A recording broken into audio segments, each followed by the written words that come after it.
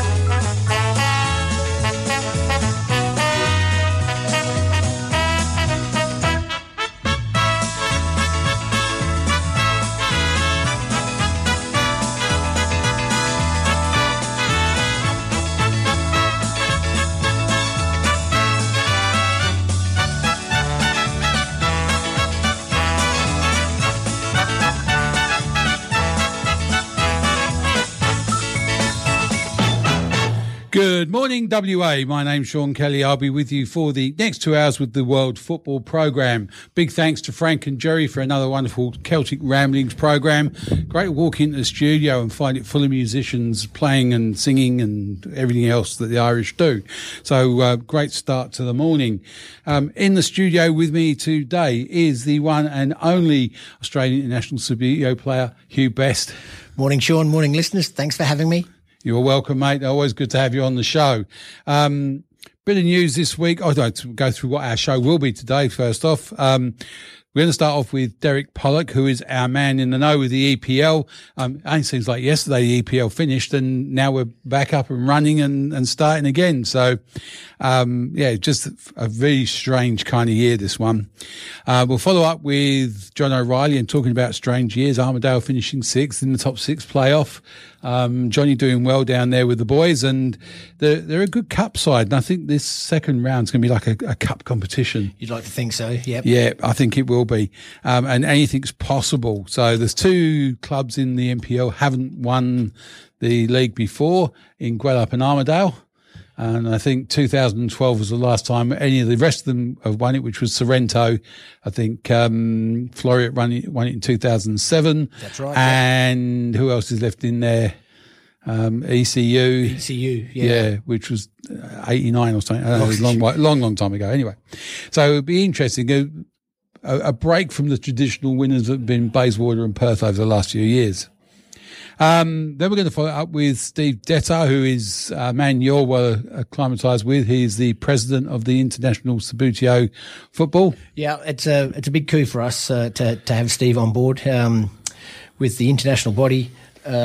Being based in Europe, to have an Australian as the president really gives us a big say in world events and how the sport is headed. Yeah, absolutely. So we'll catch up with him and see what the state of play is in the international game and where Subbuteo's headed. And some other things that COVID would have been a double-edged sword because you'd have more people at home playing and then you wouldn't be able to play international games. So yeah, no, it's been quite odd. There's been a lot of, as I mentioned last time I was here, there's been a lot of increase in the solo play of Subbuteo. So even though you would like to play against other players with the restrictions around the world, on occasions it hasn't been possible. So solo play is always an odd one. You know, if you're cheating, you're just cheating yourself. Oh, absolutely. But we always say that, don't we?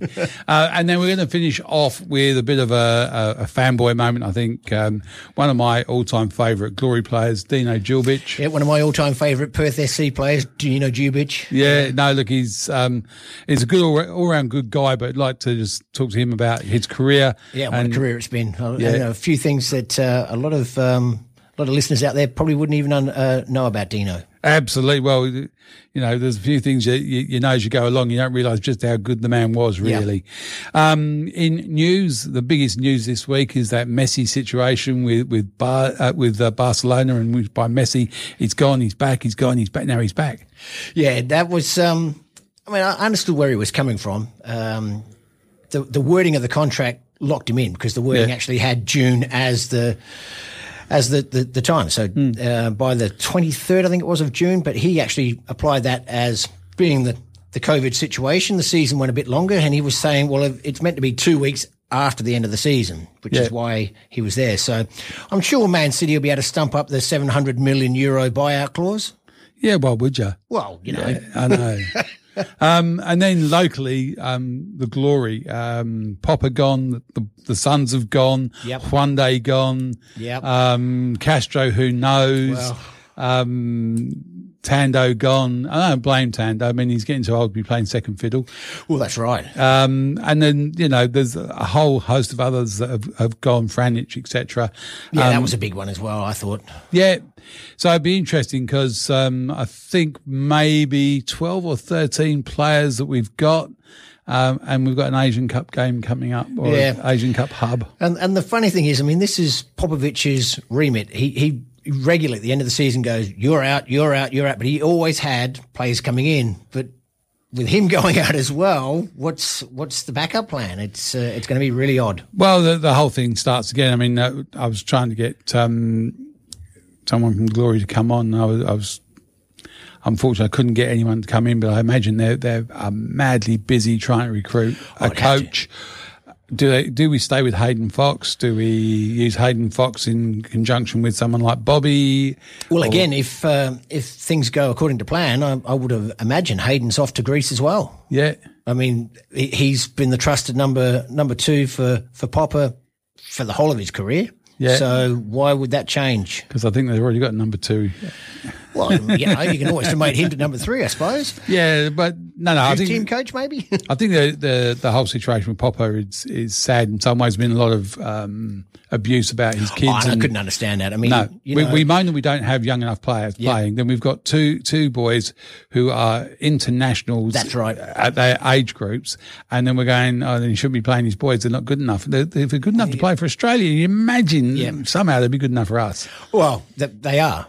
Yeah, and like you said there, Sean, some of the comment. There was no Steve McMahon Jr., was he? You know? Not only just unfounded, just unfathomable. You're thinking, I know. Do you want to go back to the Ron Smith days when we couldn't sign anybody, we didn't have, an incumbent coach? Yeah. But the other thing is, we could all go back to as far back as the McMahon. If you're looking at it from a governance point of view, from say Tony Pinada's point of view, at the moment we still don't know what the league's going to look like next year. Is it going to be a hub league or is it going to be a full blown proper league? Are we going to have a winter season or a summer comp or something in between? You know, there's so many variables that haven't even been answered. And how do you hire a coach to that? And then how do you recruit players to that? The 30% pay cut. That's right. And we're still not sure about the broadcast deal. I mean, I know it's been signed off, but that's taken a huge hit as well. So. Oh, absolutely. But then, you know, with all those unfathomables, how do you plan and plot for next year? It must be very, very difficult being an owner or the GM of a club trying to work to that schedule, not knowing so much about how it's going to look. And if it's going to be a hub, then why not stick with a local coach or a coach you've already got? Yep. Bring in local players and blood the youngsters and, you know, with a 30% pay cut, all over the board. And I'm hoping, and truly hope that the FFA are also leading the way in that. I would hate to think that we're still paying all our top brass whatever they got before COVID. If they're asking the players to go but if they're asking the players to go for that's it. I mean, if they're asking the players to take a hit, they take a hit. If we talk about the other code in this country, I mean, they're taking swimming coaches to their hub. So, you only have to look at the top end of that code to think, what pay cut have they taken? Oh, yeah, we've taken a pay cut, but we're going to utilise the full budget that we're allowed to. I'd like to think, as you have done there, Sean, that they're doing the right thing, but you never know. But the thing is, we need to have some decisions made very quickly about what the A-League's going to look like next year. Not just the A-League, the W League. And I know a lot of the better women have gone to Europe, which is, again, that's fantastic. Opportunity for more to step up into the W League. But what sort of W League are we having? What sort of A-League are we having? And then once we've got them sorted, we can then work out who we're bringing in. And then a post-COVID world is all going to look very different. Oh, yeah. Well, that's exactly right. Yeah. All right. So we've got young Derek who's going to talk about the post-COVID EPL and how that's shaping up this year. And again, that's, I think, a model for the future, playing in empty stadiums. Well, again, we're hoping to get fans in fairly early, but it looks like it will be well into the new year before that's likely to occur. Absolutely. All right, we're going to go a break. We'll be back after this with Derek Pollock. Oh, give me land, lots of land under starry skies above. Don't fence me in. Oswest Fencing and Wrought Iron. Are you looking to build or replace your gates or fencing? The Oswest team can offer 4 generations of advice, materials and kit assemblies for your unique fence and gate project. We specialise in colorbond, aluminium, steel and timber gates. Check out our galleries at oswestfencing.com.au. That's AUSWEST fencing.com.au. Please don't fence me in.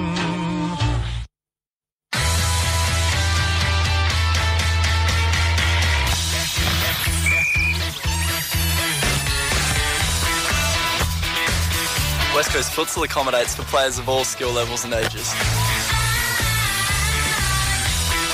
With 4 great locations around Perth, we have a time and a venue to suit anyone's busy week.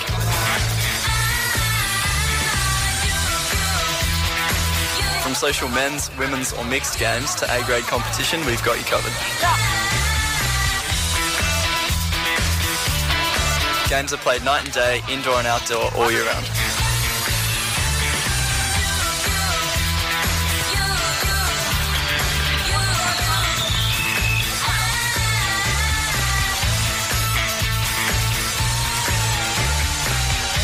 So grab 5 mates and come down for a game today. Okay, and we're back in the room. Now, EPL, it seems like only last week it all finished up, and then all of a sudden, bang, we're straight back into it. So our man with his finger on the pulse, and the man who's going to direct us as to who's going to end up where, is Derek Pollock. Derek, good morning. How are you?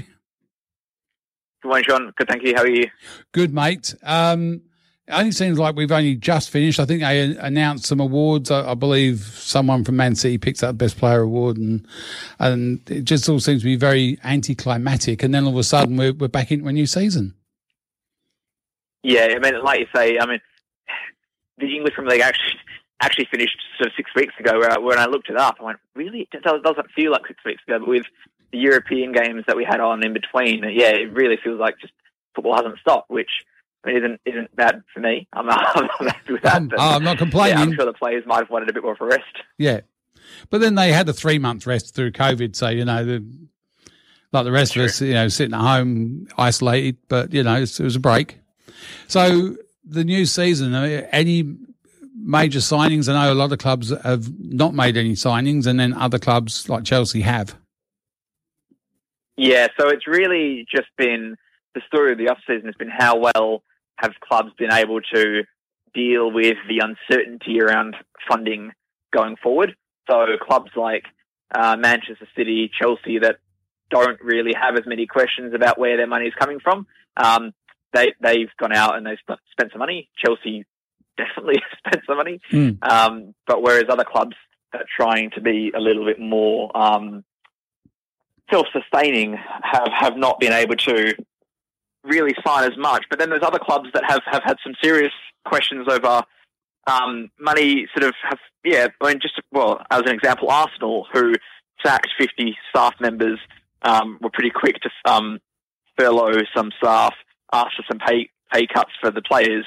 They've gone out and spent money. So a lot of the players have been rubbed up the wrong way with that, where they've been asked to take pay cuts, and then they've gone out and spent money on new signings, which has been curious.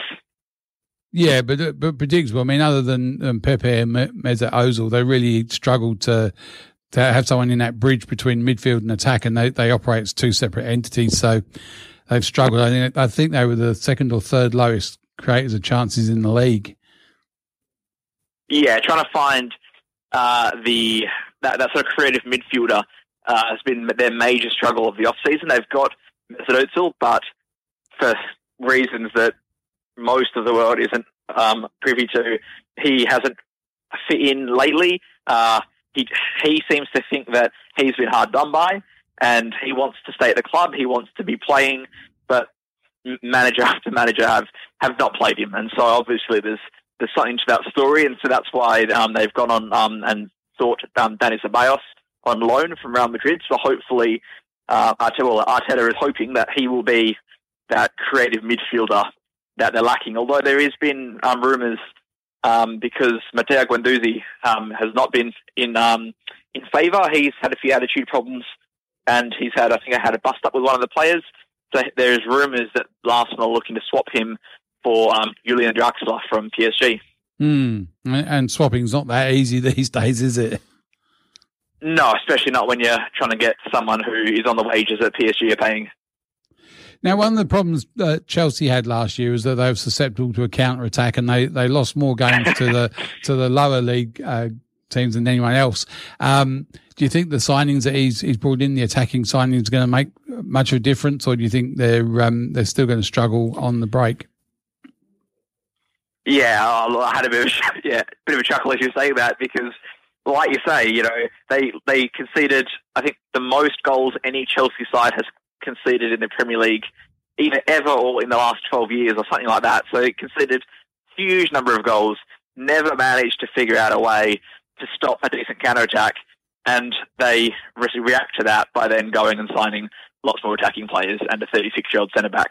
So I think this season could very well be the season Frank Lampard gets found out, because when you spend the sort of money that they've spent, expectations rise commensurate with that, and I don't feel he's managed to sort of figure out a way to control that, unless Kai Havertz is suddenly going to be reborn as a sort of a number 6, which I doubt, a Pirlo with defensive nous, then I just don't see how that issue has been solved. Morning, Derek. It's Hugh Best here. So you don't think the signing for Chelsea of Ben Chilwell will help rectify some of that defensive failings? Not really, no, because he's a left back, so possibly. But one of the main criticisms of Ben Chilwell last season was that he was very good at getting forward and not quite good enough getting back. I mean, if you look at a lot of a lot of people say a lot of silly things on the internet, but the sort of the trend of Leicester fans on the internet was very much, thank you very much, Chelsea, we'll take that 50 million and we'll spend that on someone who can improve the team a little bit more. So, I just don't feel that, again, I think that's, again, just not helping the main problems and the main issues that they've got. Yeah, we talk about expectations. I suppose the two clubs that have the major expectations are Liverpool and Man City. Liverpool, 30 years before they won a championship. Now they've got one. Do you see them having a post-honeymoon slump? Klopp's not brought any new players in. He's going to be running with largely the same squad he won the league with. How do you see that going for him? Yes, that'll be the big question this season about the, I definitely think that the league will be a lot closer than it was last season. Liverpool won it rather at an absolute canter last season, and I just don't see that being repeated. I think Liverpool, the big issues for them are going to be, historically, Klopp plays an extraordinarily intense pressing style, And that is quite fatiguing to the players.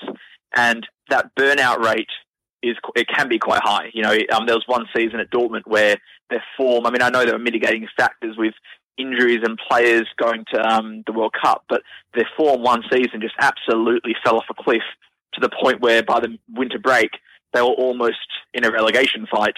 And I don't think, obviously, it's going to be quite that extreme with Liverpool this season. But given that we haven't had much of a break, the season is going to be significantly more congested, and they haven't really made any signings. I feel that burnout will probably cost Liverpool a few more games this season than it did last season. And if we're going to be totally honest, Liverpool got away with a lot of games last season where, they were looking a bit stodgy, and then they would, concede or score a lucky goal. Yeah. And that happened, 4 or 5 times last season that they really got away with a few games. Yeah. And I just don't think Man City are going to be as defensively suspect this season as they were last season.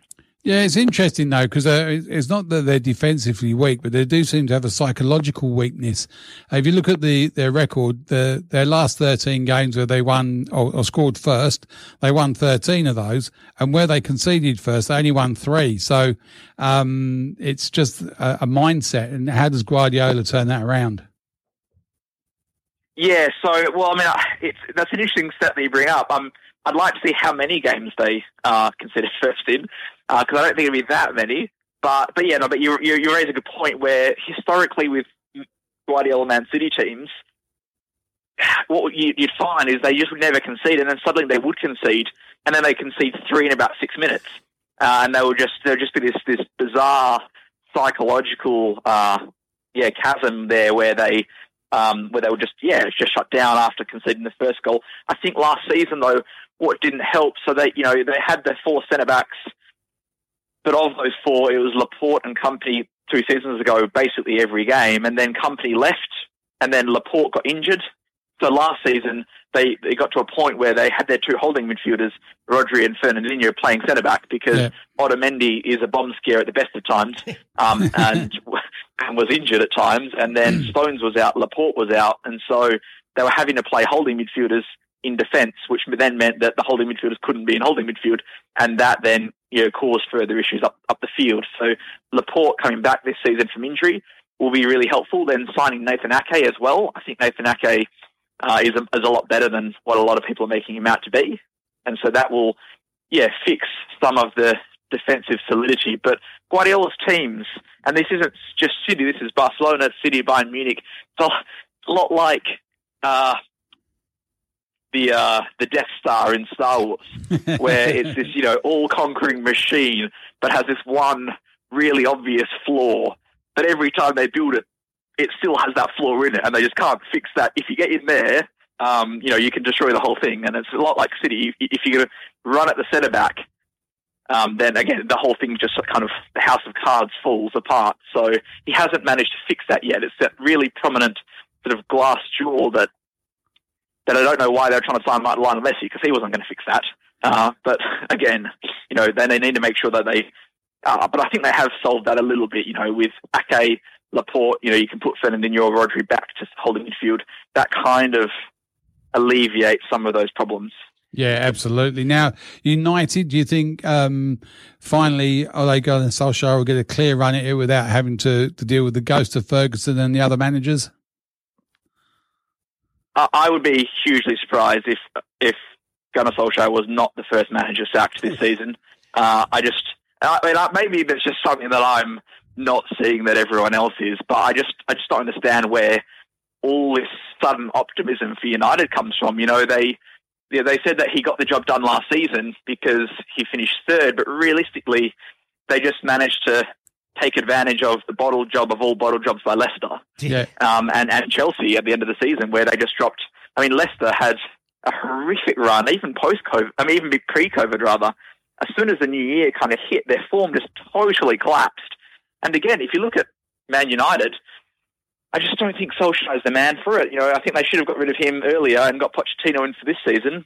They've not managed to fix the problem where they've got a total lack of depth up front. They've got Greenwood, Martial, Rashford, and Daniel James. If any of them get injured, there's huge problems.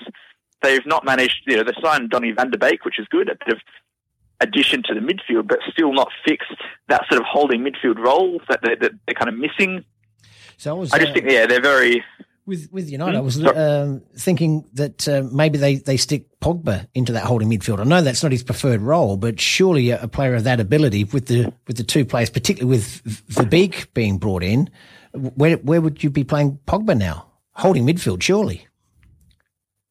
Well, yeah, I mean, that's the question, isn't it? I mean, I guess why they brought Van der Beek in was if you just, you can't have Pogba and Fernandes for the 50-odd games that they're going to play this season. You're going to have to rotate them through, and so you have 3 players for those 2 positions, and you sort of rotate them. But I guess if you put Pogba in at that holding midfield role, like he's done that for France before. Yep. It doesn't, it limits what he can do, and you get sort of 7.5 to 8 out of 10 of what he can do. Yeah. But like you say, and the problem with Pogba is that if you play him in a position that is not his preferred position, he spends half the game tripping over his lip.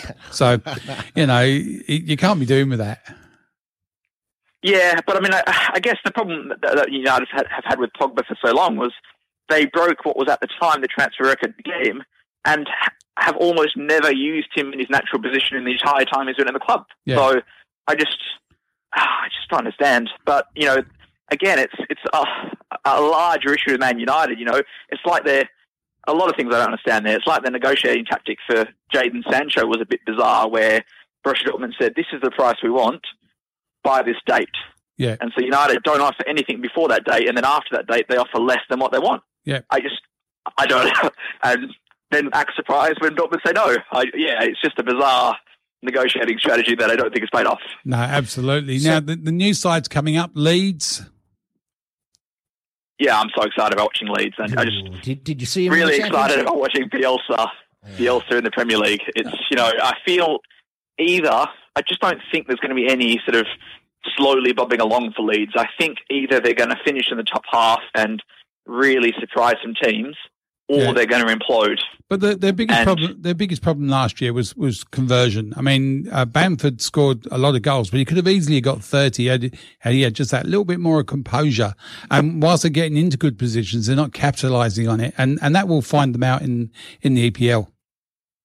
Yeah, definitely. I mean, I didn't watch a lot of Leeds last season, but the story I heard frequently was battered them, couldn't finish, conceded a late goal, and hopefully they fixed that this season by signing Rodrigo from Valencia. So he's a Spanish international. He's a pretty regular starter up front for the Spanish national team. So to get a player of that quality in will be magnificent. So we'll see how they've gone. And they've signed the centre back from Germany as well because they're not getting Ben White back. So we'll see. I think it could be another Norwich in terms of playing style, where they go out and seek to attack, which would be very exciting to watch. But I hope it goes a little bit better than it did for Norwich. And West Brom? Thank you. West Brom? Yeah. Hugh's a big fan. He's sitting here in his West Brom shirt and everything. Yeah. Yeah. Oh, look, my friend is going to kill me for saying this because he's a mad Baggies fan and he used to be the kit man actually for the club. But yeah, I just can't see them staying up. I want them to stay up. I've been to the Hawthorns a few times. It's a great stadium, but I just, they really struggled when the pressure was on last season. Yeah. They had 2 opportunities to get promoted straight up, and they failed at them both, and only managed to get it when Brentford also did that. No, I'm going to have to. You know that West Brom spent more time on top of the championship in the number 1 position than any other club last year. You're aware of that, aren't you? As a Baggies fan, I'm not having a go. I'm just saying that, that people are waxing lyrical about. I'm not aware of that. I wasn't aware. And saying how good Leeds are and they should be top half and maybe pushing top 6. And you think, hang on a minute, you guys only fell in after everybody hit the target on their backs. Yeah, but the other thing is that they do need a goal. We need a striker. They need a striker with that. I mean, Charlie Austin scored 10 goals last year, which is not enough. Yeah, which is the lowest of any of the clubs got automatically promoted. So but every outfield player at West Brom scored a goal or 2, or in Charlie I figured Austin's that would change. I think that would change this year. Scored. Yeah, I think that might change this year. And Fulham usually does. And Fulham. Fulham, Fulham, I think they're going to have another good season in the Championship next season. The last two seasons they've conceded, I think, 166 goals combined in the last two seasons in the Premier League. And so, this time though they haven't gone out and spent 115 million on a brand new squad. So hopefully their consistency and that consistency of the squad will help them out, unlike last season. But funnily enough, at Fulham actually. So Fulham Arsenal tonight, the first game, the first Premier League game in history that will be competed by two managers who were born in the 80s. Mm. Wow. Both managers younger than Pac-Man. Yeah. so of the other clubs, can you give us your predictions for Everton? I mean, they've gone out, they've hit the transfer market hard, they've got a fantastic manager in Ancelotti. Surely they'd be the likely team to be breaking into that top four. I think the story for Everton this season is going to be the story for a lot of clubs this season, because the transfer window is open pretty deep into the season. It's going to be how quickly can the new signings mesh, and how can they mesh with everyone else. And so Everton, will they win the Everton Cup again and finish 7th? Or will they... if you look at the squad on paper, they're big, like you say, their big issues last season were just a total chasm in midfield. Ever since they sold Idrissa Gueye, they've really struggled to have any sort of rhythm or any control of the midfield. And they've signed Doucouré, Allan, and Rodriguez, and so that midfield three has the real strong potential to be game winning. Allan has been described as a ball winning machine, and so you add that to Doucouré and the sort of creativity of James Rodriguez, who Ancelotti has managed multiple times and got the best out of before. I'd love to see Everton play really well. They're a team that's got a lot of money behind them with their billionaire owners, and so if they can start winning more games and sort of being a bit more creative, but again, their issue is going to be how many players can they get off their wage bill, because they've got a lot of players that are just not doing a lot at the club on big wages, and sort of who are sort of a bit old, and so they need to see if they can cut some of that off their bill to have a bit more flexibility going forward, I think. Absolutely. But possibly really exciting. I'm actually, very, very intrigued about how Everton are going to go this season. So predictions to the top 5? Top 5, I think. The top 2, I think, are pretty locked in and are going to be City and Liverpool in no particular order. Chelsea, it depends on Frank Lampard. I think, this could be the season where he gets found out, I think. But, I'm going to put them at 3rd. They finished 4th last season, and you don't finish 4th at that many good players and get worse, unless, so I think if they come in at 3rd. And this 4th spot, I'd like to think Arsenal will have a better run under Arteta. They didn't improve drastically in terms of points last season, but they actually, if you look at the Premier League table, since Arteta started, I think they're 6th, which is 2 spots. But 4th is very Arsenal, so they'd be happy with that. Yeah, but at the end of the day, 6th is much better than 8th, which is where they actually finished. And so, you give them an off-season as well. I think they could probably just about break into the top 4. Yeah. And then Spurs and United will be 5th and 6th, I think, unless Wolves can have a good season without the Europa League. Yeah. And your relegation, surely Sheffield United would be taking West Brom's spot in that bottom 3, yes? I think Sheffield United, I don't think they're going to get relegated, but I think they're going to be, they're going to be one of the biggest differences in terms of points last season, points this season. I think they're going to plummet down the table somewhat. Sometimes the old second season syndrome, and once you find out a team like that, their form post-COVID was pretty dire, I think, from memory. And so, I don't think they're going to have a great season. To get relegated, unfortunately, as much as I hate to say it, I think West Brom will go down with Fulham. No Christmas card this year. Yeah, I'm not making many friends today because my next guest is possibly going to be West Ham as well to join them, given that they're starting the season. Mark Noble is a hard man to anger, but the fact that he's come out publicly on Twitter and sort of castigated the board for selling Grady Diangane, I think his name is. Yeah, no, Sean and I spoke about that before the show, and I couldn't believe it. No, look, I think there's been some unhappiness with the board for some time, going right back to the opening of the new stadium, et cetera, et cetera. I mean, there are some fans at West Ham who've not grown beyond 1966, but you know, we have to. But I get where they're coming from, though, because that was the promise: is that we're going to go to a new stadium that's this sort of soulless dome, but we're going to have a really good team on the pitch, and we're going to buy all these good players and promote all these young players from the academy, and then they buy players that don't perform on huge wages. They sell their academy prospects. So they're a very unhappy club, and I think that unhappiness is going to spill out onto the pitch, unfortunately. And I don't think you're wrong. I think they're very much in trouble unless they can wrest that back somehow. And your third club is Villa, yes? No, Fulham. I think Fulham. Yeah. Villa actually, if you look post-COVID, Villa managed to sort out their defence, and they were quite sturdy defensively in the last part of the season. They just couldn't score a goal for love nor money. And so they signed Ollie Watkins from Brentford, who Dean Smith's worked with a lot before, and loads of big clubs were trying to sign Ollie Watkins. So he's gone to Villa. So him with Grealish, I think will be quite a formidable pairing. Well, I mean, I say formidable enough to keep them up, I think. Formidable enough to keep them up. All right, Derek, look, we're running out of time because I've got young John. I've got to phone very shortly for the NPL wrap. So thank you for your time. Very interesting viewpoint on a number of those clubs, and thank you for your time. Thanks, mate. Brilliant. Thank you very much. Thank you. Yeah. Derek Pollock with his view on the EPL, and you could probably fill a whole show with that. But I could. Yeah, look, there's lots going on out there. We tried to get your club in there, but if we missed you, then it means that you're going to be mid-table.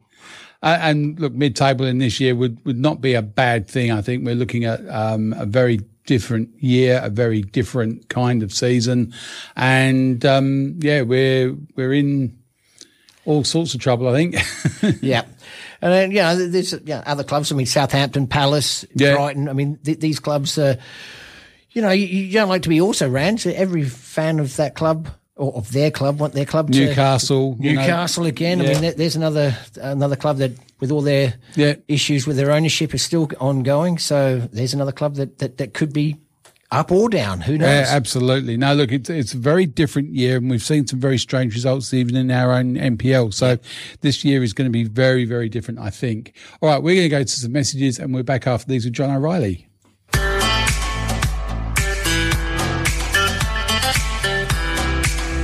Gate and Fence Hardware WA is your hardware shop online. Find all the parts you need to fix, make and secure your gates and fences. Friendly staff and family offer advice to help your project along or order in your special part. Gate and Fence Hardware WA.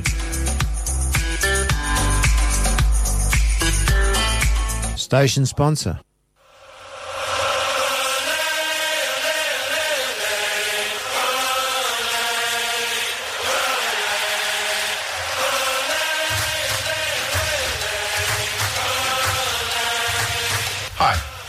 I'm Peter Skeeler. The world is a little different to us all right now. We may be learning to play football with our mates online, keeping in touch by FaceTime, and watching classic matches on Share TV.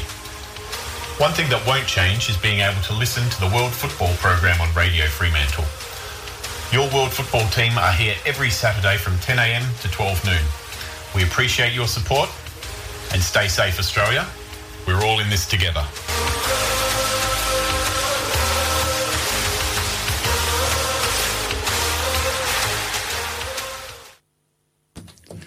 All right, and we're back. Today, the NPL starts in the top 6 playoffs, and there was plenty of action last week in the NPL where some strange results. And I know people have been shaking their heads at some of them, but it's a real topsy-turvy year this year. And, the results last week are just part of what was the rich pageantry, which is the NPL. Yeah, so which one for you was the biggest shock? What?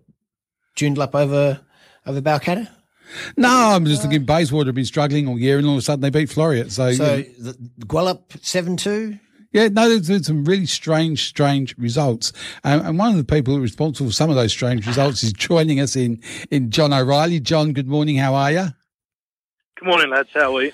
Morning, John. Just teasing you there. What was your favourite result from last week? Mate, my favourite results were from the other round 10. Yeah, I won't say that.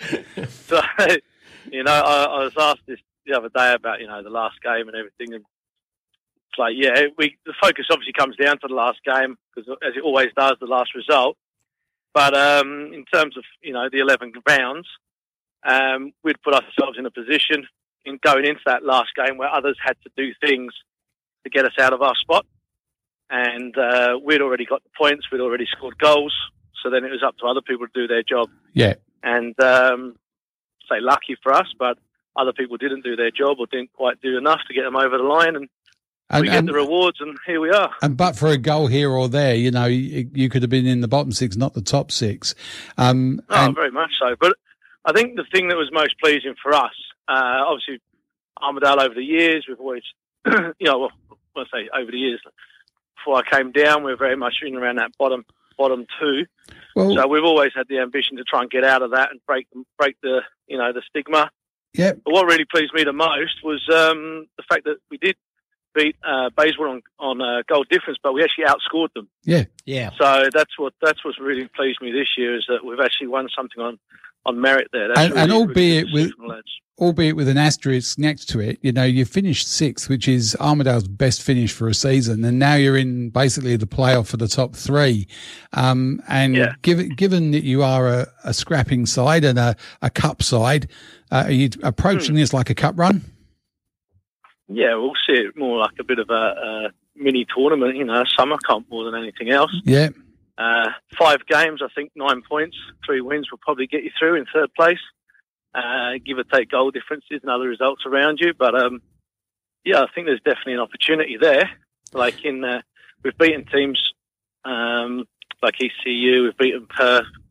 We've had some good runs. We beat Glory this year. So we've got it in us to take a scalp. Can we be consistent over 5 weeks? Well, we'll find out. Well, I suppose the thing is, and I know your approach to things is to be consistent over this week, and then we'll be consistent again next week. So, well, for me at the moment, it's what dice is going to be rolled, because we've had players coming and going purely because of injuries, ins and outs. So each week it's been hard to plan further than the next game. And talking of injuries, you still got quite a few injuries. Is Angel coming back, or is he out for the season? He's touch and go today. Yeah. We're hoping that he might get a spin out. So we'll see how that goes. But we're starting to get some people back now. The lads on the bench today will be their first games back from injuries. So we're starting to see a bit of our depth come back now. So maybe we'll be lucky and we'll be back during midweek and be back to full strength by next weekend. From that perspective, though, you've got a team which has had its depth tested. It's passed the test. You've got through. So you've got a second string of players who know that they can compete at that level, and still probably want to improve on their own performances, which is only a good thing for you.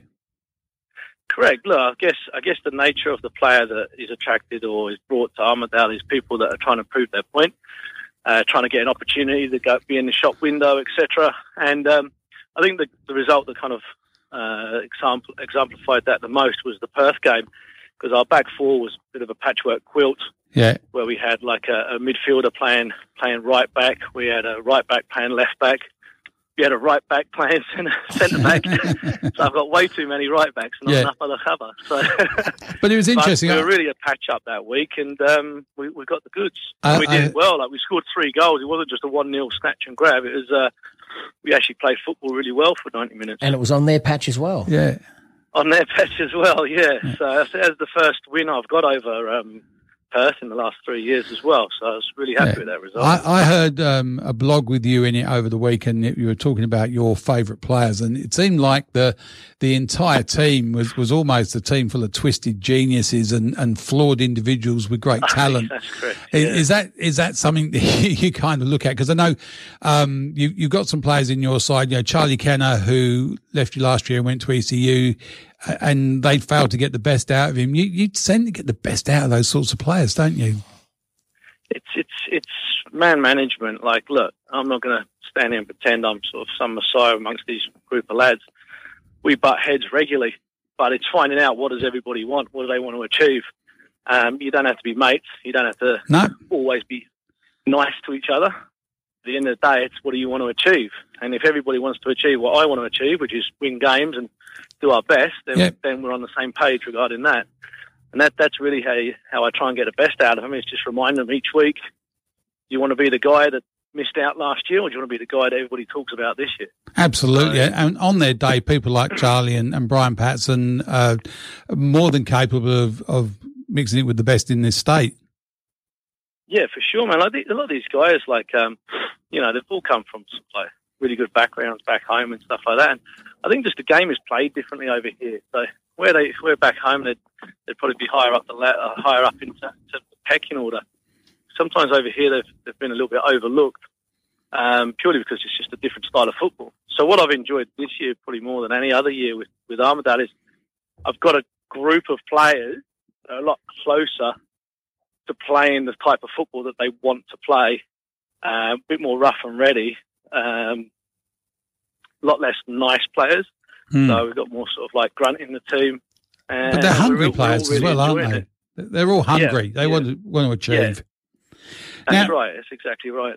At the start of the season, if I had a conversation with you and said, you're going to end up in the top six, and teams like Perth, Bayswater, Inglewood, Balcatta are all going to be below you, you would have said I was mad. Yeah, I think us finishing the top six was our goal. That definitely was on our agenda to be up there. You said it very early. I think in the first couple of weeks of the season, when I spoke to you, you said that your aim was to be in the top six. Yeah, 100%. But yeah, to see who's with us and who's not with us, that's very surprising. Based on, years gone by, there's some big names down in that bottom six, Bayswater, Inglewood, Perth Glory.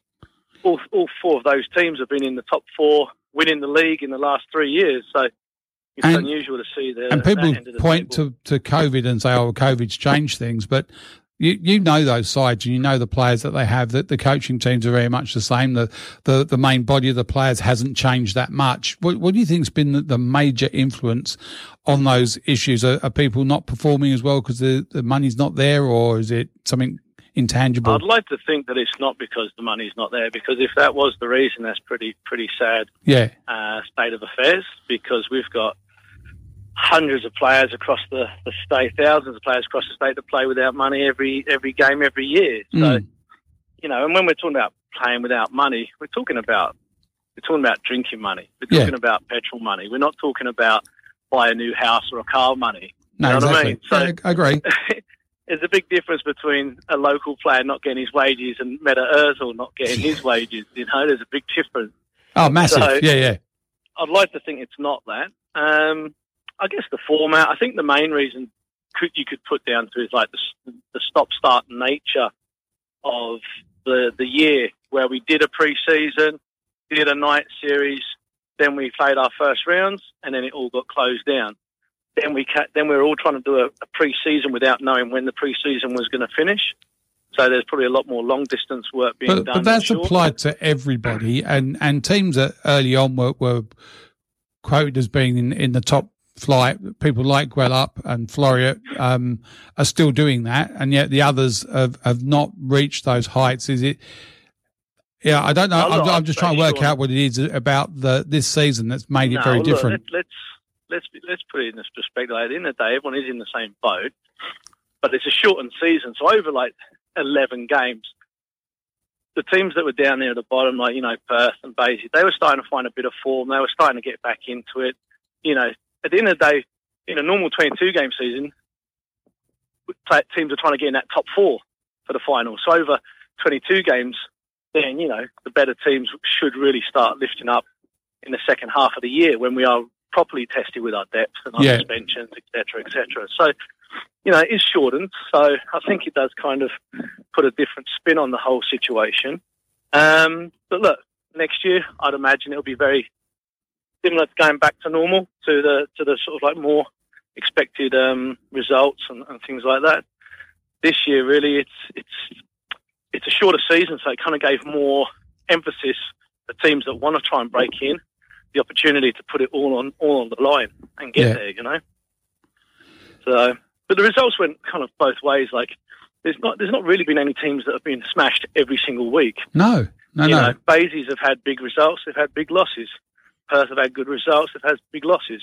It's been like that for most teams. It's really only Floreat and Gwelup that have kind of and Rockingham have won games. Rocky have won games. Rockingham have won games. There's, everybody's on their days. It's still a very competitive league, and if you look at the results last week, Basie, who are in the bottom six, beat Floreat. So on their day, anyone's capable of beating anyone else. And I suppose that for you is the plan for the next 5 weeks, isn't it? That's right. And look, it's a shortened season. Now we're into, as you say, a so-called cup style sort of format to finish, or tournament format to finish. So, look, teams might have an off day and then find themselves out of contention very quickly. 2 off days, and you could be out of the equation. So, those last 2 games of this 5-game tournament could be very telling. Some teams might have already made it. Some teams might be already out of it.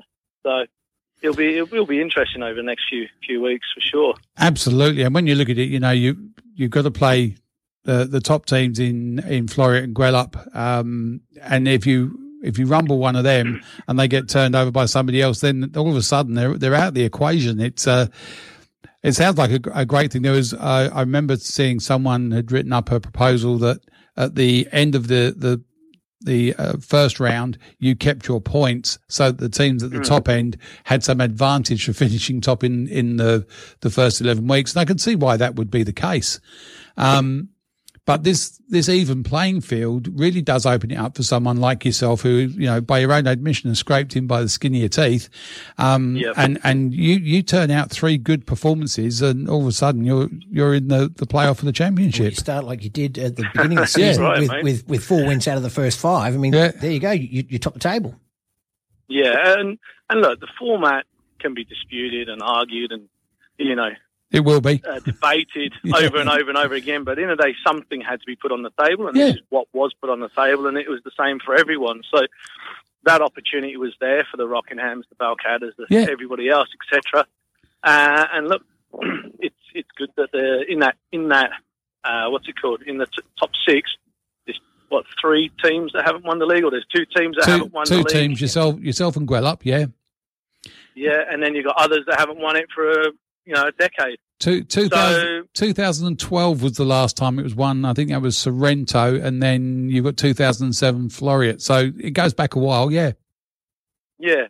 So look, it's good for the game, seeing potentially new winners on the trophy, or someone that hasn't been there for a good few years. It's good for competition, And then next year they've got to defend it. I totally agree. So you're off up to ECU this afternoon. Correct. Yep. What do you see as being their strengths or their weaknesses? I think their strength and weakness is the fact that they love to play a particular way. Yeah. If they can get dominant in the method in which they play, then it becomes difficult to get back into the game. But then if you're able to nullify what they're doing, it's difficult for them to find a plan B, which that's my opinion. So that's really what it is. I said this in an interview during the week that the weekend will be very much today will be very much a chess game, in that we're going to be very much try and be as patient as possible, stay calm, and very much they will be as well, looking for us to make mistakes and them to try and exploit it. So it's going to be an interesting one. Yeah, it might not be a classic, but it will definitely be an interesting one. Yeah, but the thing is, it's like a cup game, this one will be. It's who wants it the most, and all those other things about how good the coaches are, and they're coached by a decent bloke. They're all of that goes out the window. Yeah, but all of that goes out the window, doesn't it? Yeah, and look, I think today it is 2 different styles of football, 2 different styles of teams. I think last time we played them, they had 70% possession and we scored 3 goals. So you can see one team's quite direct, one team's very much in their build-up play. So, yeah, as absolutely. I said, it's interesting from a perspective where there's two different tactics being employed, and which one will come out victorious. Yeah, as I pointed out to someone in a game my club had recently that absolutely dominated us in possession, is we dominated you in goals scored, and that's all that really matters at the end of the day. That's right. That's the stat that keeps you in a job. Yeah, exactly. Well, you say about keeping you in a job. You've been there 4 years now. 4 years, yeah. One of the younger coaches that came in until people like Callum came in, but you're doing all right. Obviously, Armadale are happy with the way you approach the game and what you bring to the club. Yeah, look, I think I've bought into how they are, who they are. Yeah. My expectations have to be realistic. I can't go there saying we want to win everything and where's the checkbook. I've got to go there going, right, well, this is where I'd like to be. This is what I'd like to try and achieve. And we've both kind of like changed where we've agreed to find a medium ground that keeps both of us happy, me as a coach and them as a club. Yep. We work because see you later, because we communicate. Yeah. We communicate, and we're happy to be honest with each other. There's no hidden agendas. So the relationship between coach and club is healthy, is strong. And it's we do butt heads. No, but it's a good, honest. But we get on. It's a good, honest working man's club. Everyone there is a worker. Everybody there is there for the love of the game. There's very few egos around the place, and everyone's just focused on getting the best out of that team. And you're doing wonderful things down there, John. Yeah, no, look, all those things you've just said are absolutely true. Really good bunch of people. Where I'm from, back home. It does feel like a little piece of it each time I go to training and match days. So it's enjoyable, very enjoyable. And look, because they are down to earth sort of people, every time we get a win, every time we get a scalp or when we won a cup, you really feel proud what you've achieved because they really appreciate it. And you feel like you've given something back for their loyalty. Absolutely. Especially the fans and the people that are doing all their hard yards for free. Yep. While we're complaining over our $50. So, we do appreciate them more than they probably know. So. No, absolutely, John. Look, all the best this afternoon. I know it will be, whether it be a arm wrestle or a game of flowing football, it'll still be a very entertaining game for the neutrals around the place, yeah, and for the fans as well, I think. So best of luck this afternoon, and hopefully in Thanks very much. 5 or 6 weeks' time, I can talk to you about being in the finals for the very first time. It would be nice. It would be nice. Book that in. All right, mate. Take care. Okay. Cheers, lads. See you later. Cheers, mate. Bye. See ya. John O'Reilly there talking about the top 6 in the NPL. There's some good games out there today if you're looking to follow the NPL. We've got Coburn who are playing Guelph, and that's down at Coburn. Athena are playing Sorrento, and that's at Floreat. EC Joondalup, as we just said, playing Armadale up in Joondalup. Perth are playing Balcatta in the bottom 6 playoff. Inglewood versus the Glory, and Rockingham versus Bayswater. So they're your games in the NPL today. Yep, so get on down and support your local club. Absolutely. Yeah, just the local game, because even if you're not a fan, just get there and watch it, particularly down Rockingham way. I think they needed. They sure do. And obviously there's games midweek as well. So if you can't make it today, then have a look at the midweek fixtures and get yourself down there on a nice Tuesday night. Yeah, well, Tuesday and Wednesday night, because don't forget the reserves play as well in the 18. So, you want to watch the whole club play out. All right, we'll be going to a break very shortly, and we'll be back with Steve Dettar, who is the president of Detry, sorry. That's all right. Dettar, I don't know. He gets a bit funny about the name. Does he? Well, I mean, yeah, he's Hungarian, so I'm not 100% sure I'm pronouncing it correctly either, but I call him Steve Detry. He's not Hungarian, he's an Aussie. He is Aussie, that's correct. All right, mate, that's the wonderful thing about this country. You may come from somewhere else, but now you're an Aussie. Yeah, you're an Aussie now. All right, mate, we'll be back after these. They can say what they want now, 'cause we'll be screaming out, we can be heroes everywhere we go, we can have all that we West Coast Futsal Association has social competitions at Hollywood Futsal Club in West Perth and the Mount Lawley Futsal Club. Competitions are open for new players looking for a kick around with mates from Monday to Friday. For those looking at high-level futsal, there is the Junior Leagues in Karrinyup on weekends and the male and female Superliga competitions based in Subiaco. For more information, contact Brittany on 0481 881343.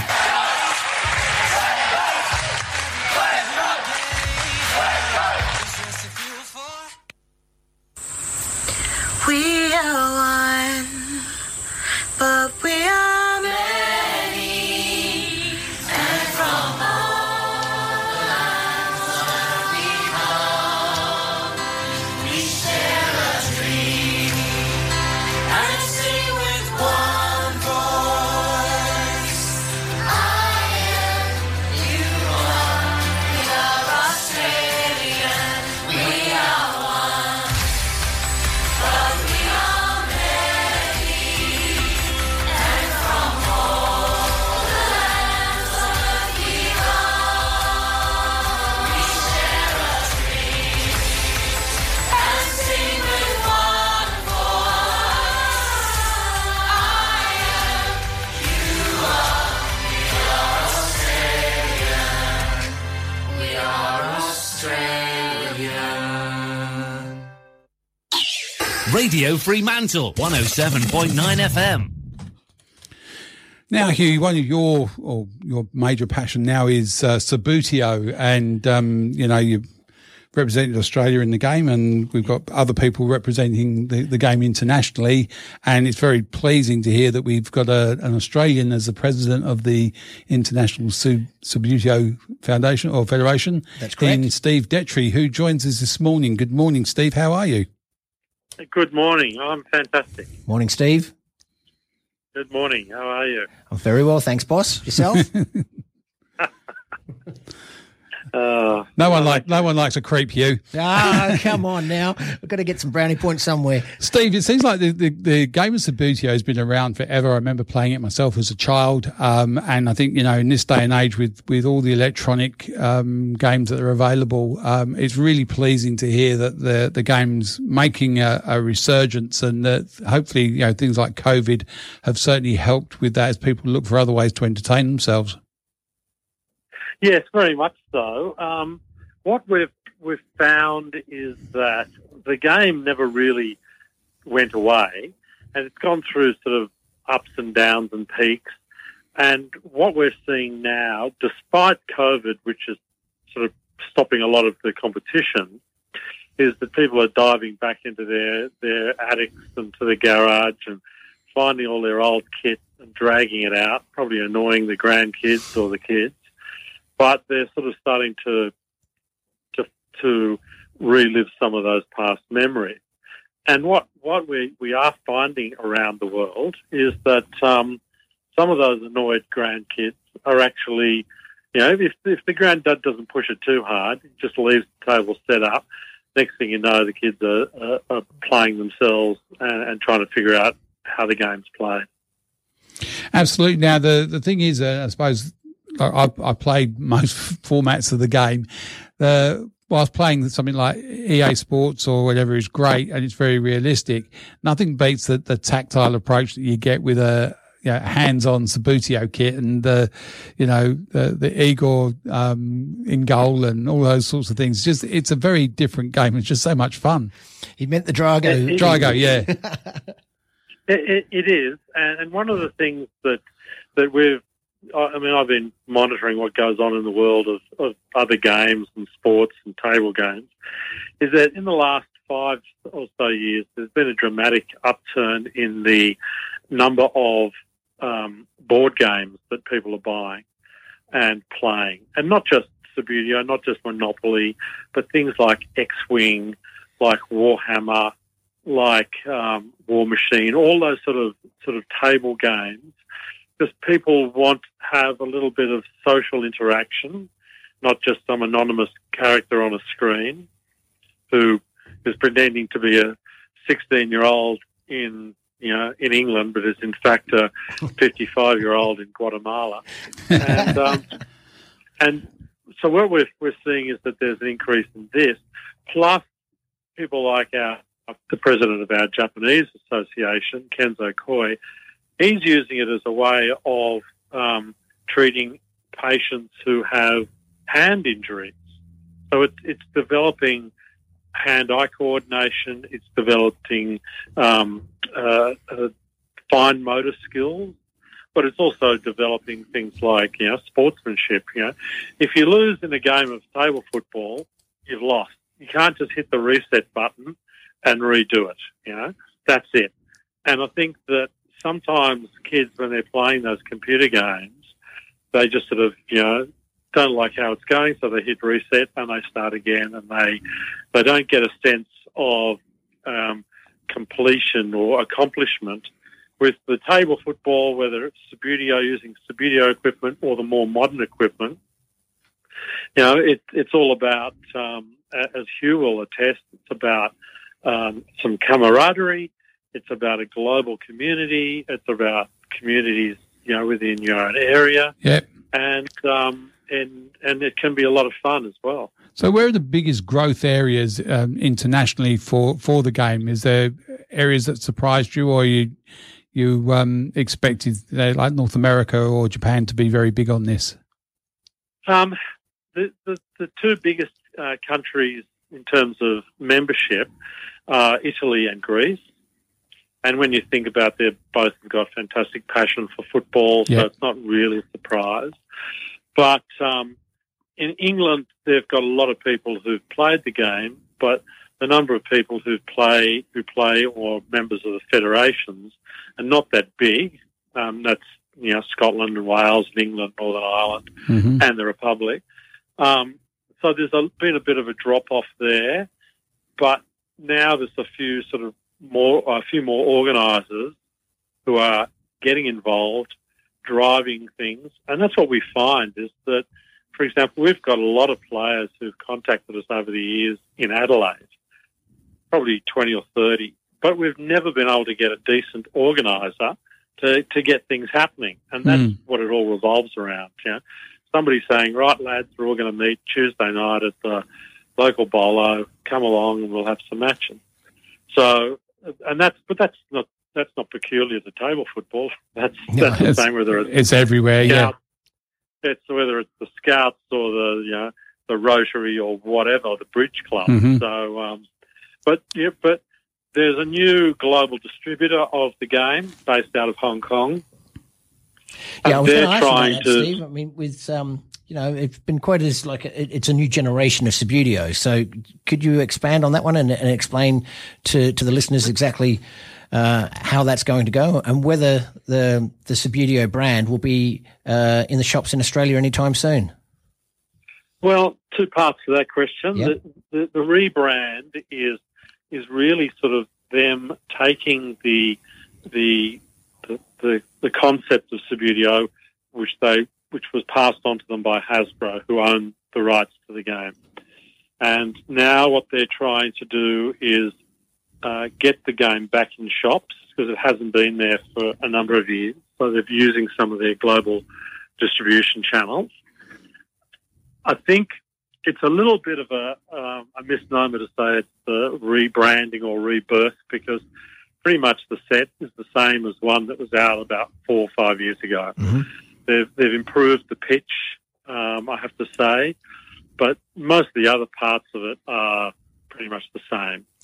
But what they are looking to do in the future, without giving away too many of the trade secrets, is to improve the quality of the equipment, from the pitch to the figures to the bases to the goals and the ball. And they want to try and do that, sometime in 2021.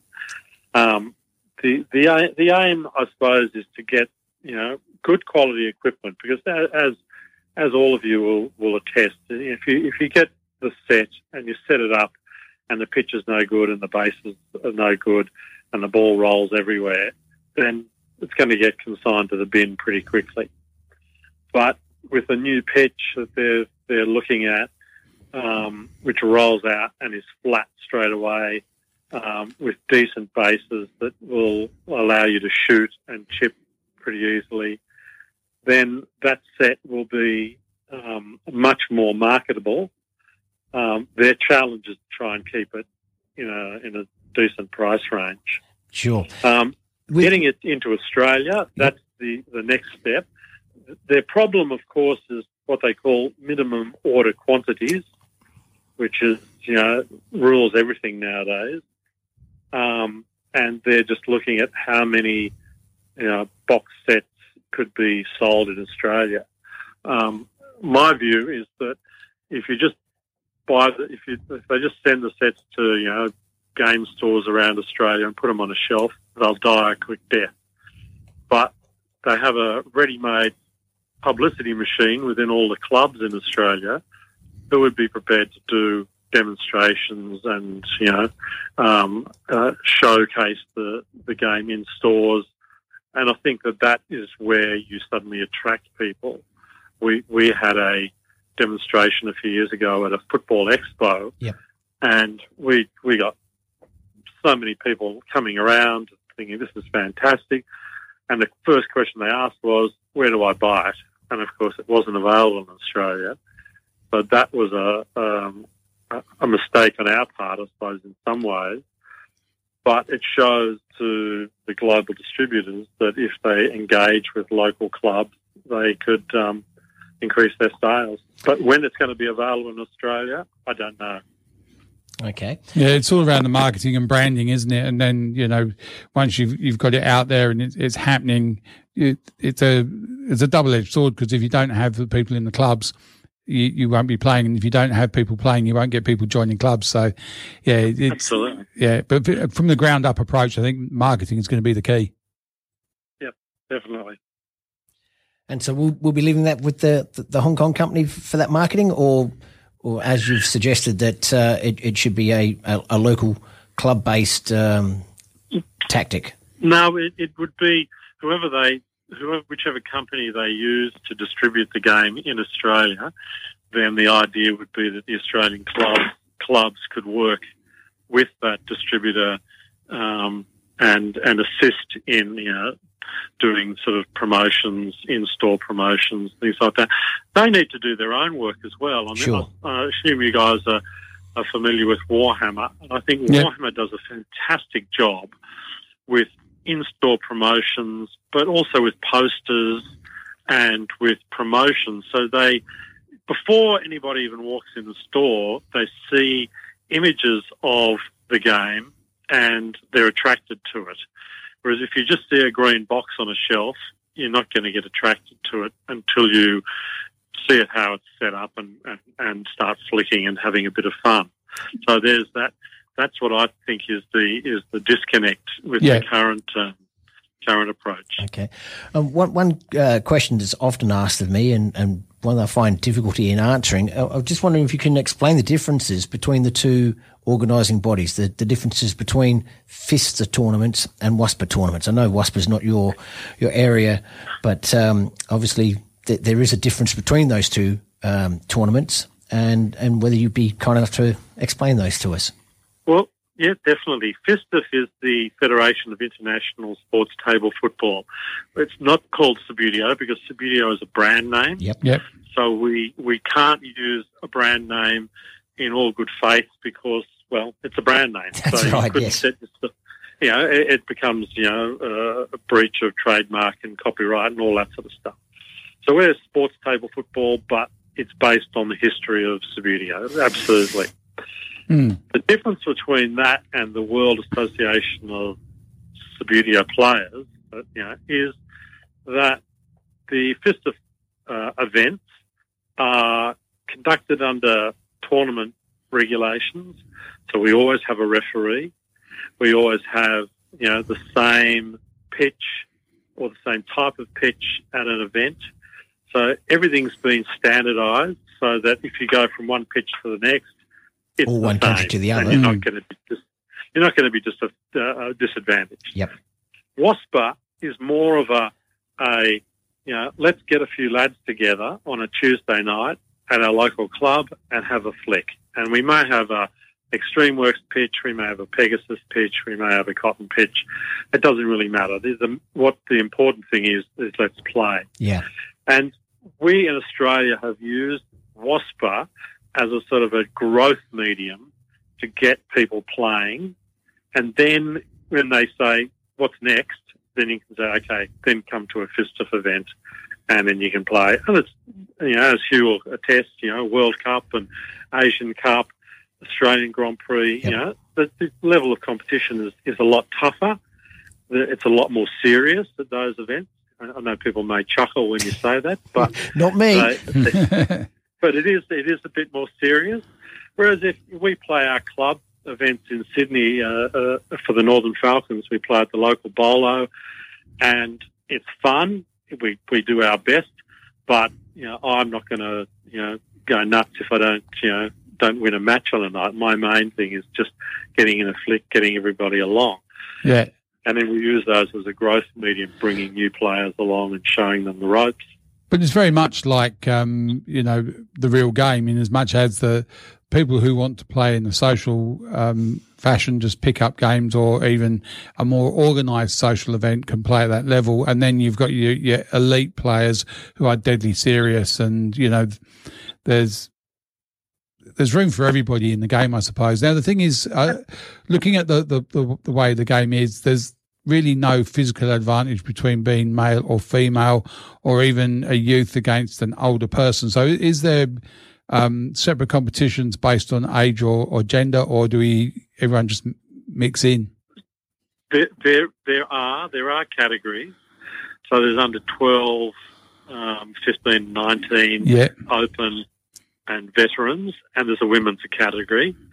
But, for example, last weekend the Germans had their national championships, and Victoria Bussing, female player, she came third in the open category. They didn't have they didn't have separate categories for the youth. They all mucked in together. I think they had a veterans category. But yes, there is no advantage or disadvantage. We've got a young guy in the Sydney club who routinely beats me. So it's not a physical sport. Is that Ollie? And Ollie's one of the best probably young players in the world at present. But we're also looking at rationalising maybe some of the categories, because as Hugh will tell you, you get to the World Cup and you've got 6 different categories in the individual, 6 different categories in the team.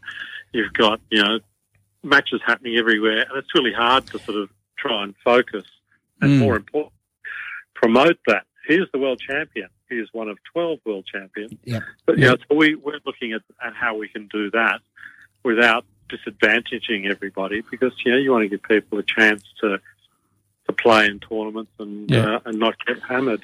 So I just think it's to that thought process, Steve. Are you thinking that at the junior categories it would be both genders rather than male and female under 12, male and female under 15? Well, it could be. I mean, there's no reason why a kid, you can't enter. For example, if there's a young girl, she can enter any of the tournaments. The only thing is that the women's event is kept separate for women. Now, there's a bit of discussion going on about that, whether they need to, whether they want to have that. I think for the time being it's good because it helps develop, because, as you know, a 15-year-old boy can be quite competitive and aggressive, whereas a 15-year-old girl, maybe not so.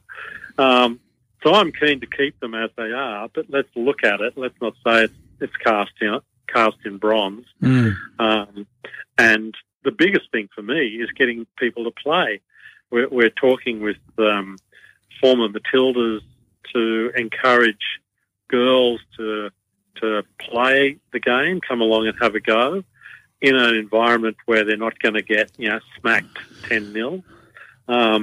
We're looking at how we can encourage some of those former players to come back and play the game, and that's both female and male. And so, yeah, it becomes a what works best, what will help us boost our numbers. And I mean, it ties into the real game as well, because when you're setting up your team formations and things like that, it's all so portable across it. So if you understand the game or you don't, it helps you understand it even more. And all of those elements of the real game are still there. And I suppose the other thing is we haven't touched on it, but people with a disability, people with wheelchairs again can, apply themselves and play the game on an equal footing. And I think it's a very important thing, you know, and even people with severe disabilities, like being a former referee, can play. So turn it up. Well, it's not unusual that it's not strange that you mention that, because there is a disability or special sports, as we call it, unit within Fisted. Yeah. It was developed by some of the Italian players who are in wheelchairs. There's differences in the heights of boards, so they can get underneath. Yep. Underneath the table with their chairs. So we've got the framework for it. It's very small at present, but it's something that we would definitely like to expand. And as I mentioned before, you know, people who've got hand disabilities, this is a great way. I've just gone through 2 operations for carpal tunnel, and one of the things I've been doing is some exercises sent to me by Kenzo from Japan, who does this for all of he's an occupational therapist, and he does this for all of his patients. And they've been fantastic for just getting me, you know, motivated to do all the exercises. Oh, look, and I think when you look at it with the older generations and you know, people who are on the wrong side of 50, to help ward off things like arthritis, keeping your hands moving and nimble is part of that process. And I think, again, that's another area where you talked about veteran players, but there's a good reason why you should be playing, because it does help with that hand dexterity, and you know, anything that wards off those ailments is a good thing. Yeah, and also because it's a very much a mental sport, that you've got to be thinking all the time. You're thinking what I want to do, what the other guy's trying to do against me in terms of blocking me. So it keeps your mind sharp. And as you know, Hugh will attest, you know, you play a tournament, 2 days of top competition. By the end of it, you're absolutely mentally shattered, as much as your back being sore or your legs being sore, but mentally you can be, you know, quite drained from it. So, so it's something that we should be doing more of with approaching. You know, I always say to people, you know, if you can't play football anymore, give table football a go. You know? And you go back to Warhammer and that. I think part of the attraction of Warhammer is that you can decorate your own pieces, paint them, and all that sort of thing. And there's no reason why you couldn't paint your purchased Subbuteo kit up as a West Brom or Southend United or your local pub team. You know, it's so portable. Yeah, I mean, they're very much so. There's that fantasy element in it as well. Very much a fantasy element, and people play like when we first started playing. When I started playing as a kid, but even in my late teens and early 20s, when we had tournaments, you know, I was playing as Bayern Munich, and you know, you paint all the team up, and one guy looks like, you know, Beckenbauer, and one guy looks like Muller, and all that sort of stuff. That fantasy part, we want to try and emphasise that as well to the young kids. Yeah. So that they can be Perth Glory or they can be Sydney FC, and they paint up the team and they keep track of results and stuff like that. I see that as a real big connection between football and table football. And we would like to try and encourage that. We've got a few things we were hoping to try and do this year, but we got Roned.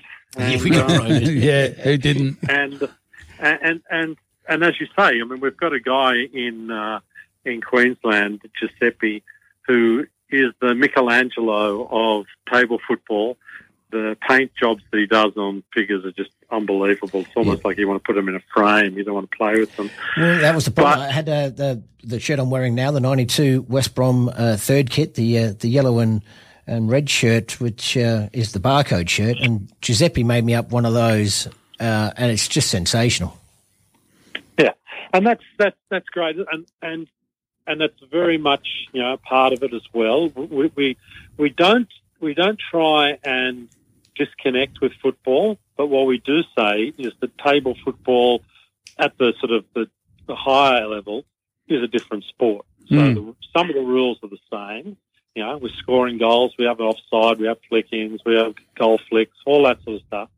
But some of the tactics are completely different, And so we know where we've come from. We know that where the Subbuteo came from. And we know that it's based on football. But I play with the team which is completely unpainted, so it's just a base and it's a purple figure. Are you still playing with that one? So we're currently in September, Steve. We're coming up very much to the Christmas period where people are starting to look at gifts. So we know when the launch of this new Subbuteo will be, because ideally get it out in the shops before Christmas and it starts turning up in stockings and kids are asking Santa to get it for them. That's really the impetus. And once we've got people playing it at home, they'll play it in clubs.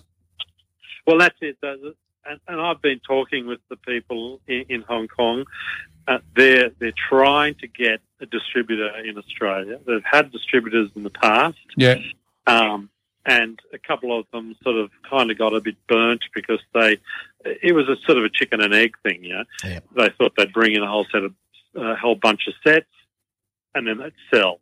But they didn't do anything to promote it. There was no posters in the stores or there was no flyers or stuff like that.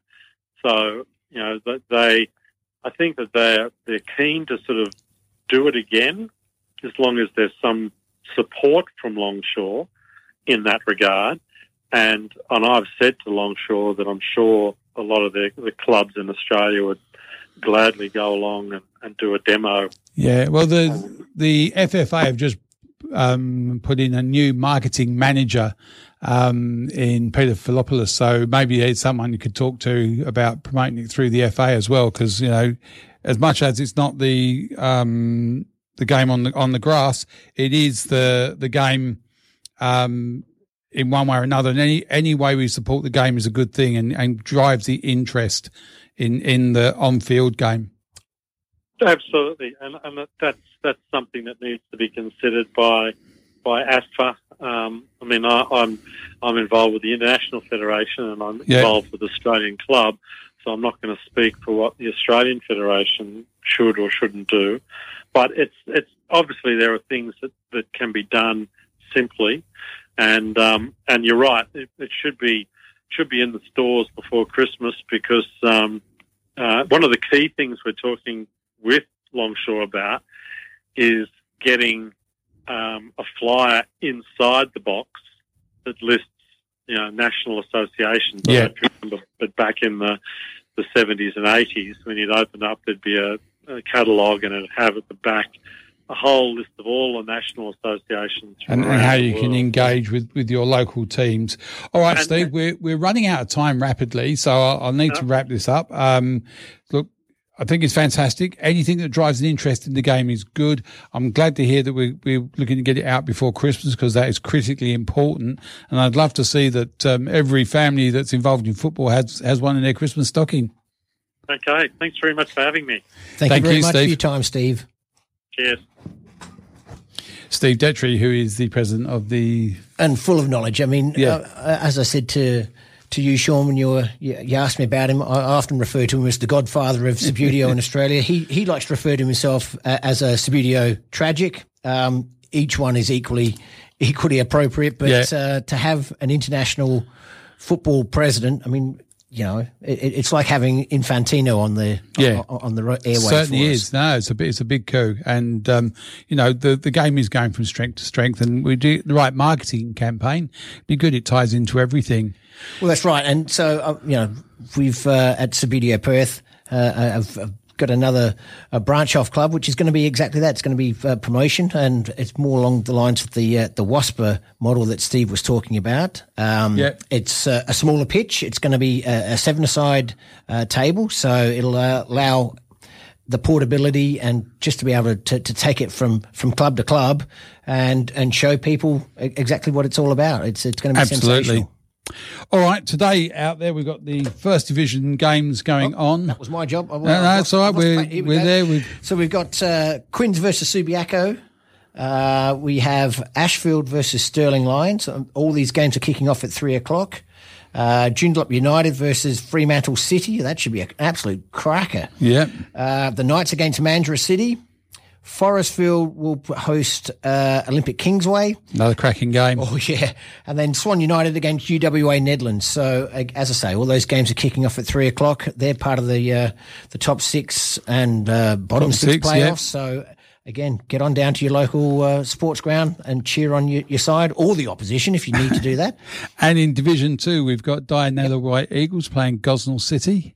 Carramar Shamrock Rovers playing Mum. Joondalup City home to Wanneroo. Mighty Canning City with a huge overseas following. Are playing Kingsley Westside. Balga at home to Kelmscott Roos, and Curtin Uni are playing Morley Windmills. So there's something out there for everybody around this wonderful state. And it's just around the corner. Absolutely. And just get out there and back your local team or just the game. Or on a nice day like this, just go on down there and get yourself a beverage and stand on the sideline and enjoy the lovely weather today. Absolutely. I think that's where we've all got to be, really. All right. We're going to go to a break and we'll be back after that with Dino Gilbich, which I think will be a great little interview because he's such a terrific guy and been a great servant to the game and to the Glory in particular. Yep. So we'll be back after these. Can't wait. Oh, give me land, lots of land under starry skies above. Don't fence me in. Ozwest Fencing and Wrought Iron. Are you looking to build or replace your gates or fencing? The Ozwest team can offer 4 generations of advice, materials and kit assemblies for your unique fence and gate project. We specialise in colorbond, aluminium, steel and timber gates. Check out our galleries at ozwestfencing.com.au. That's AUSWEST fencing.com.au. Don't fence me in. The World Football Programme is a community program run by volunteers. Just like our host station, Radio Fremantle, applies for government grants and sponsorships from year to year to keep us on air. Your support by way of station membership or donation is greatly valued. Contact Radio Fremantle weekdays 9494 2100 for information on how to become a member or to donate to the station. Thanks for your support. Radio Fremantle 107.9 FM. Okay, and we're back in the room again. Just wonderful about the Subbuteo and how we get in there. I wonder if we could ever get a Glory kit with a Dino Gilbich in there. We'd have to use the goalkeeper body, though. You would have to. Yeah, there's a guy in Melbourne who's actually plays with the Perth Glory kit, which is really odd because he's based over there. He's not. It's strange for someone from Victoria to have a brain, isn't it? Yeah, I know. Okay, joining us this morning is the man himself, Dino Gilbich. Good morning, Dino. How are you? Good morning, guys. How you going? Good. How are you settling in? I take it you've retired from A-League football. Are you still looking at a contract? I haven't retired yet, so I'm still recovering from my surgery that I had 3 months ago. So I haven't renewed a contract with the Glory or anyone else at the moment. So my solely focus at the moment is getting back to my normal self and recover after my first surgery ever in my career. Yeah, because you took a brave stance the last time your knee injury without having surgery, and you came back and to be fair, played well coming back from that. Is that the surgery you've had now to correct that? No, it's actually, obviously recovering so well after the ACL without having the surgery, and then that went all well, and I don't have any issues with that. It's a training incident that happened early December with another player, and it was my ankle. So it damaged all my my cartilage, and so I was trying to recover without surgery again. We were trying different things to get me back into playing to finish off the season and everything, but it just wasn't getting any better. So I had to go under the knife. Okay, and then I suppose that when COVID kicked in, you're obviously injured. What happened then? Yeah, well, with COVID, obviously, we had I was supposed to go in for surgery earlier, then COVID came in, and then we had to hold off. And then when the elective surgery got open again, I went up for surgery, and so now I've been doing rehab for the last 3 months. Obviously, I had to be in the moon boot for 8 weeks, and without doing any work to the ankle and anything else. And it's just trying to get my range back and try and get to the level where my ankle was before the injury. So that's the challenging part at the moment. No, it's a tricky one for you. So still very much focused on having another tilt at the A-League? Yeah, definitely. Look, I love playing.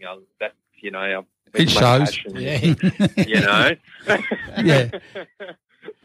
It's like every minute that I'm out there, being a training or a game, I enjoy every minute. I always play like it's my last minute, So it's and that's the fire is still there and everything is there. So I'm hoping to have a speedy recovery.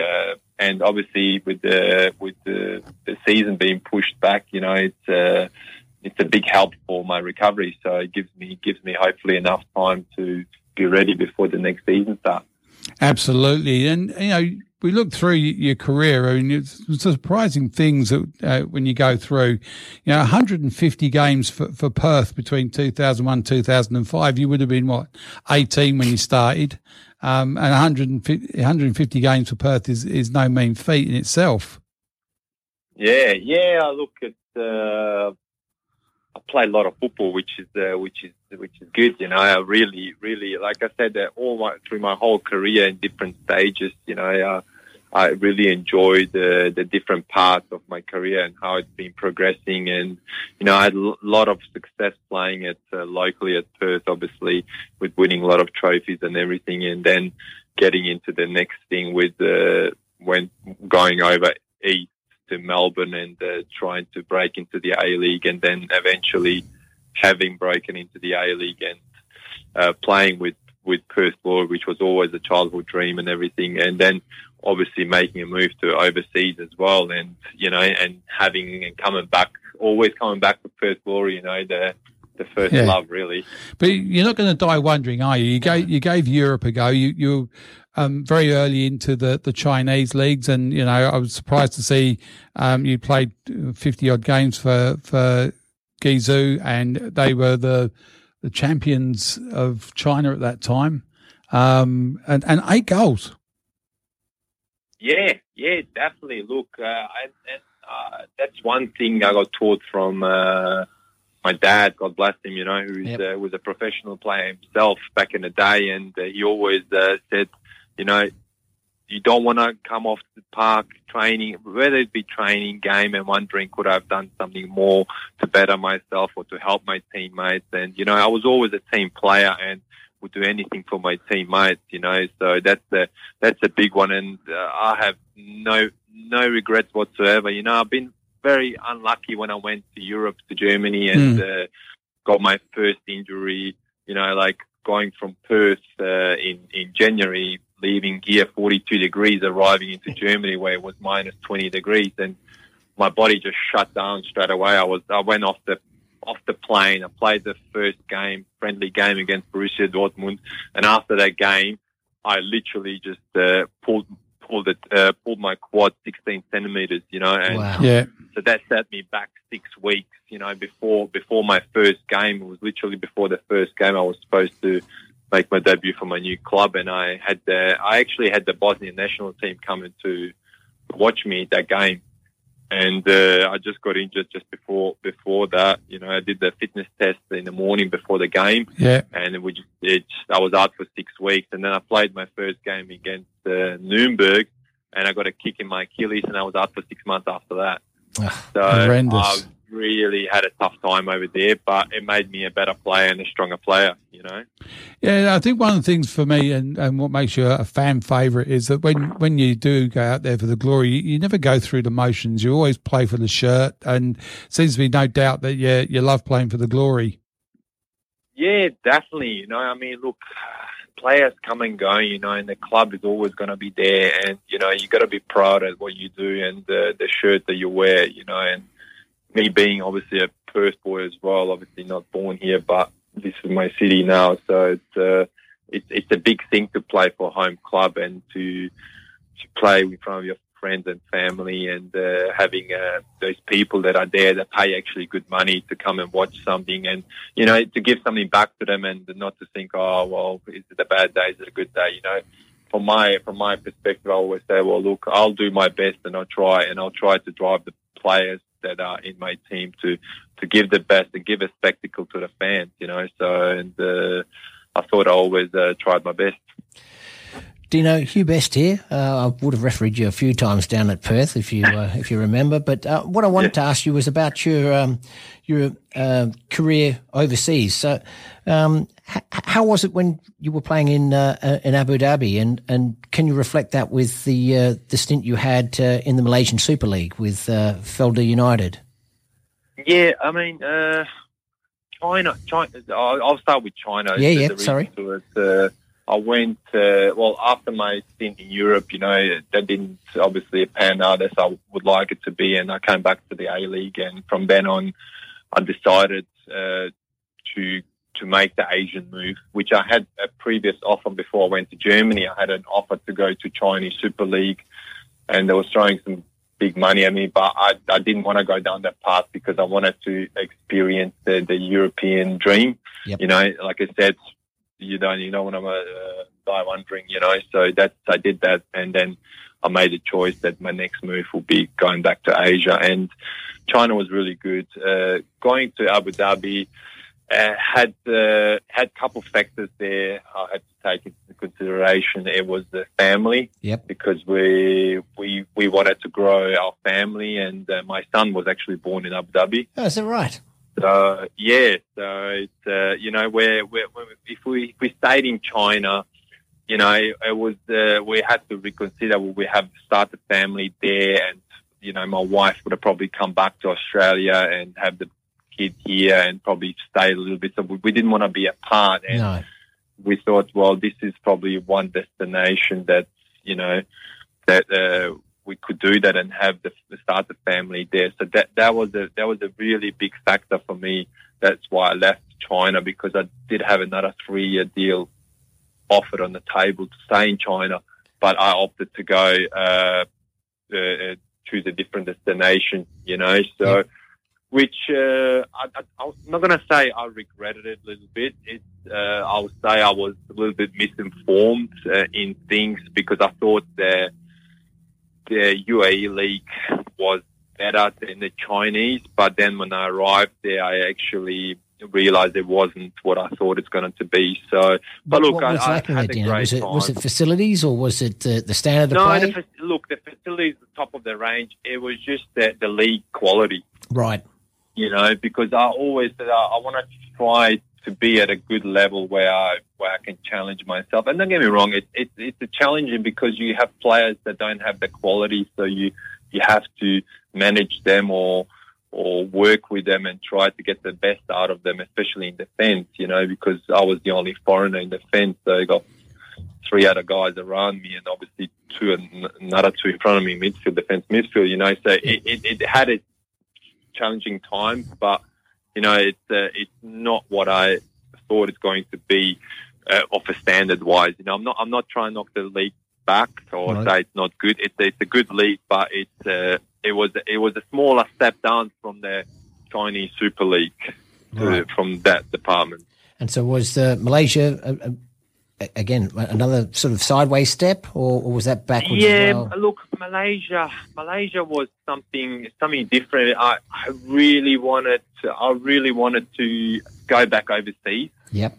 You know, even it didn't want to leave Perth, but I think at that time I didn't feel like we were going anywhere with Perth as well. So it was again for my own things another challenge that I wanted to try and experience, and you know, because I came back from UAE for family reasons, because my dad was ill, and that's the only reason I came back from Abu Dhabi.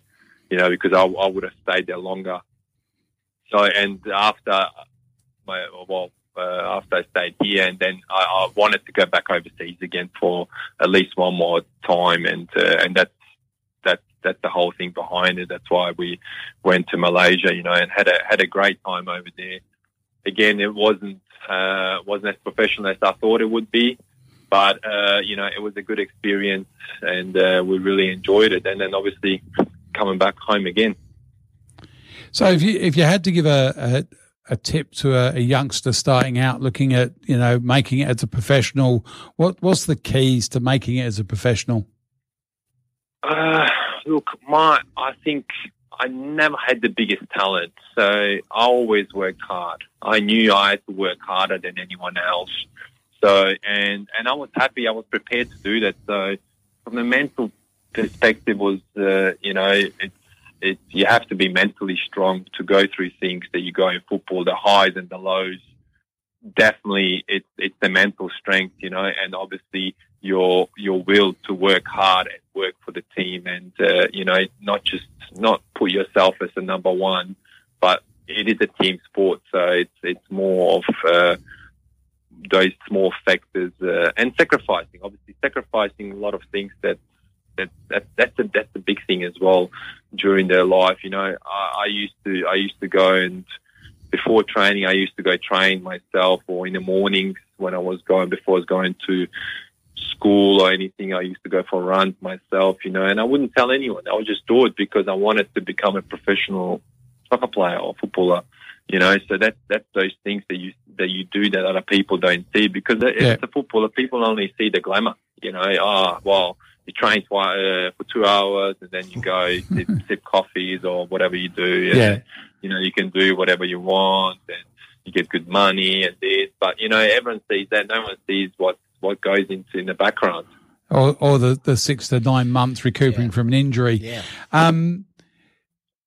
Just going through it all, I was just trying to think of with the glory and you know, when you're playing and you say you've not got the most skill in the world and you're probably not the quickest player out there. What goes through your head when you've got someone like Costa Barbarouses running at you at full pace, and you know you're the only person that can do anything about this right now, you know? You've obviously got a lot of knowledge in the game, and your brain allows you to make up for some of the deficits, but some of these players are so quick. Yeah, I mean, look, definitely. I mean, it's always a challenge, you know. I always say, look, I'd rather play a 6'7" guy, you know, who's bigger head than me, than playing the smaller guys, you know, because you can see the big guys you can see in front of you. The smaller guys, obviously, you're trying to look for them. Where are they, you know? So it does get challenging, but what I've experienced from it's trying to obviously use your experience, your knowledge, also knowing the player, doing some homework on the player. So again, this is in the background to know that Costa likes to do this, or the other player, you know, likes to turn this way or that way. So you do actually sometimes anticipate what he's going to do, because you know what he's going to do, because he prefers to do it that way. So it's all those things, knowing each player, you know. I mean, if you don't watch the games, you don't do your homework, so who you're going to play, mate, you're going to struggle, you know. So it's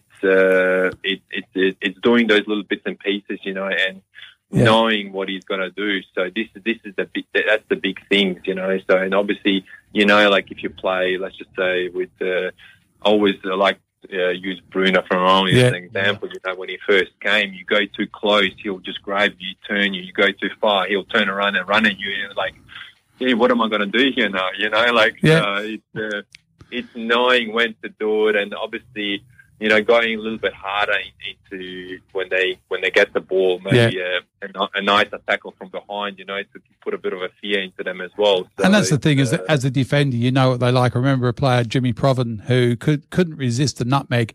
So you'd offer it, he'd take it, and then you close the gate as he was going past you. So, you know. That's right, yeah. Look, for me, I think I've been known that I'm going in hard, and players would think about twice what they're going to do when I'm behind them, you know. So, and having that reputation established, that also helps, because I had players go to my my defensive partner and going, oh my God, I'm coming to your side because I don't want to be on Dino's side. Yeah. You know? So, because he doesn't like the treatment that he's getting. No, exactly.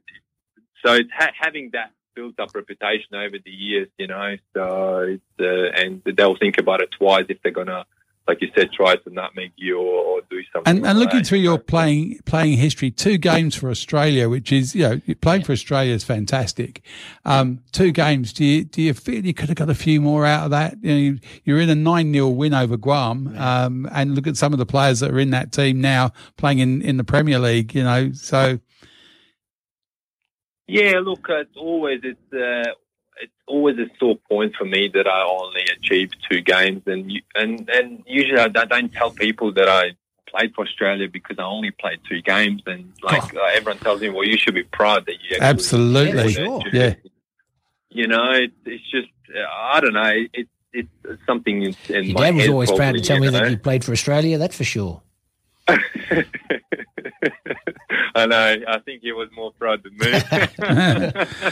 Yeah, but I mean, at the time they did have a good side. Now, there's some very good defenders in that squad, and you know, 2 games is 2 games more than most people, and most people would give their right arm to even wear 1 shirt once.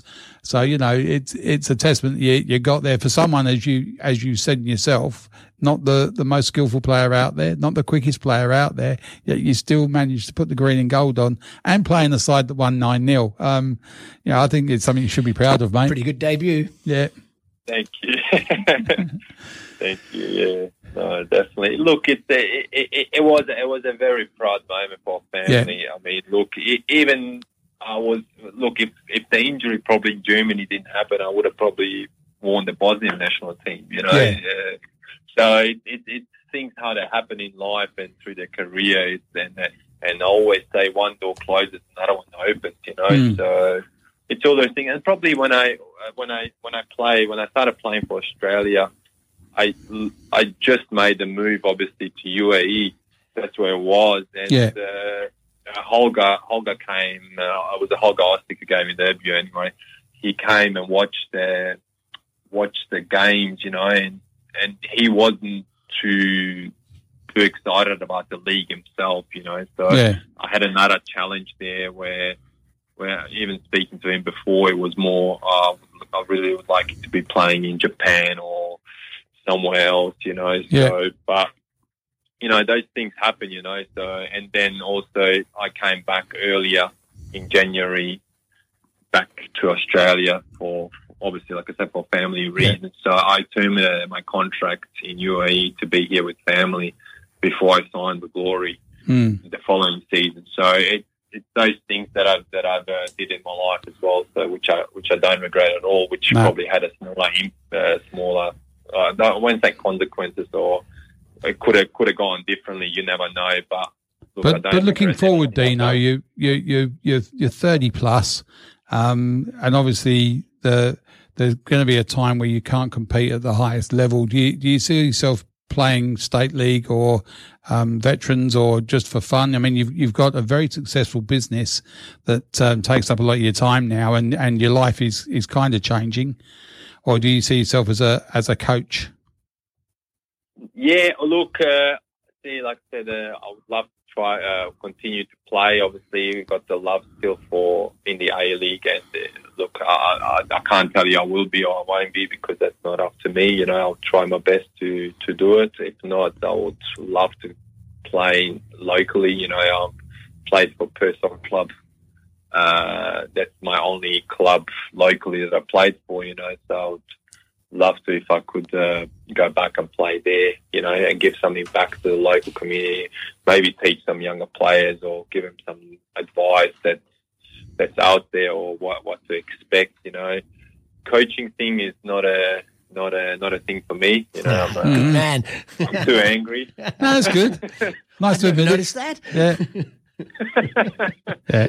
So that's definitely not something, not at this stage anyway, and especially with my building company, Trio Homes, it's a very busy time at the moment for us. So it's you know, and I do enjoy it. You know, so I love what I do, and you know, been doing it for the last 4 years with football and with my building company, building it all up and everything, and it's.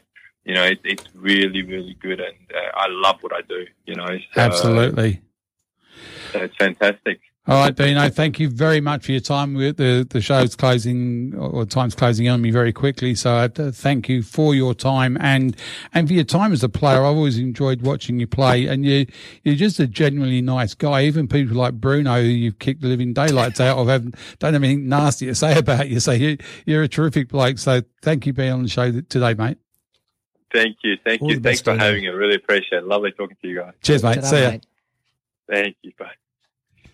Dino Djurbic. What a guy. Yeah, what a guy. Now, Hugh, the Subbuteo, if anyone wants to get involved, wants to play, wants to know how to do it, or just wants to give it a go. Yep, they can always give me a call. It's 0439 936 112, or you can come down to the Subbuteo Perth Clubhouse, which is at 22 Titchbourne Street, Cockburn Central. It is the elite cricket arena, but if you go to the first door you come to, that's us. You'll see the sign out the front. You probably hear me yelling at somebody. Absolutely, and so look that's, out. That's going to be Sunday the 20th. We kick off around about 9 o'clock. So 22 Titchbourne Street, Cockburn Central, or just give me the call 0439 936 112, or you can find us on the website at the Subbuteo Australia. That's the Australian Table Football Association website. Marvellous. Thanks for the plug. no, that's what it's there for. Yeah, we're obviously looking forward to the launch of Subbuteo at Christmas or just prior to Christmas, so keep an eye out for that. Today, if you can, get out, watch a game. If not, tomorrow, get out and play in a game. Apologies to the girls, I didn't get the No, sorry about that. It was on the running sheet. Sorry. Yeah, it's all right. We'll get there eventually. The Jazz Float show with Lenny is starting very shortly, so they'll be in just a moment. Penny will be on next week, and I'll be back. The women's show there, that's for sure. I'll be back in a fortnight. Thank you for listening. This has been Sean Kelly. This is the World Football Programme. Good luck to everybody playing the game out there.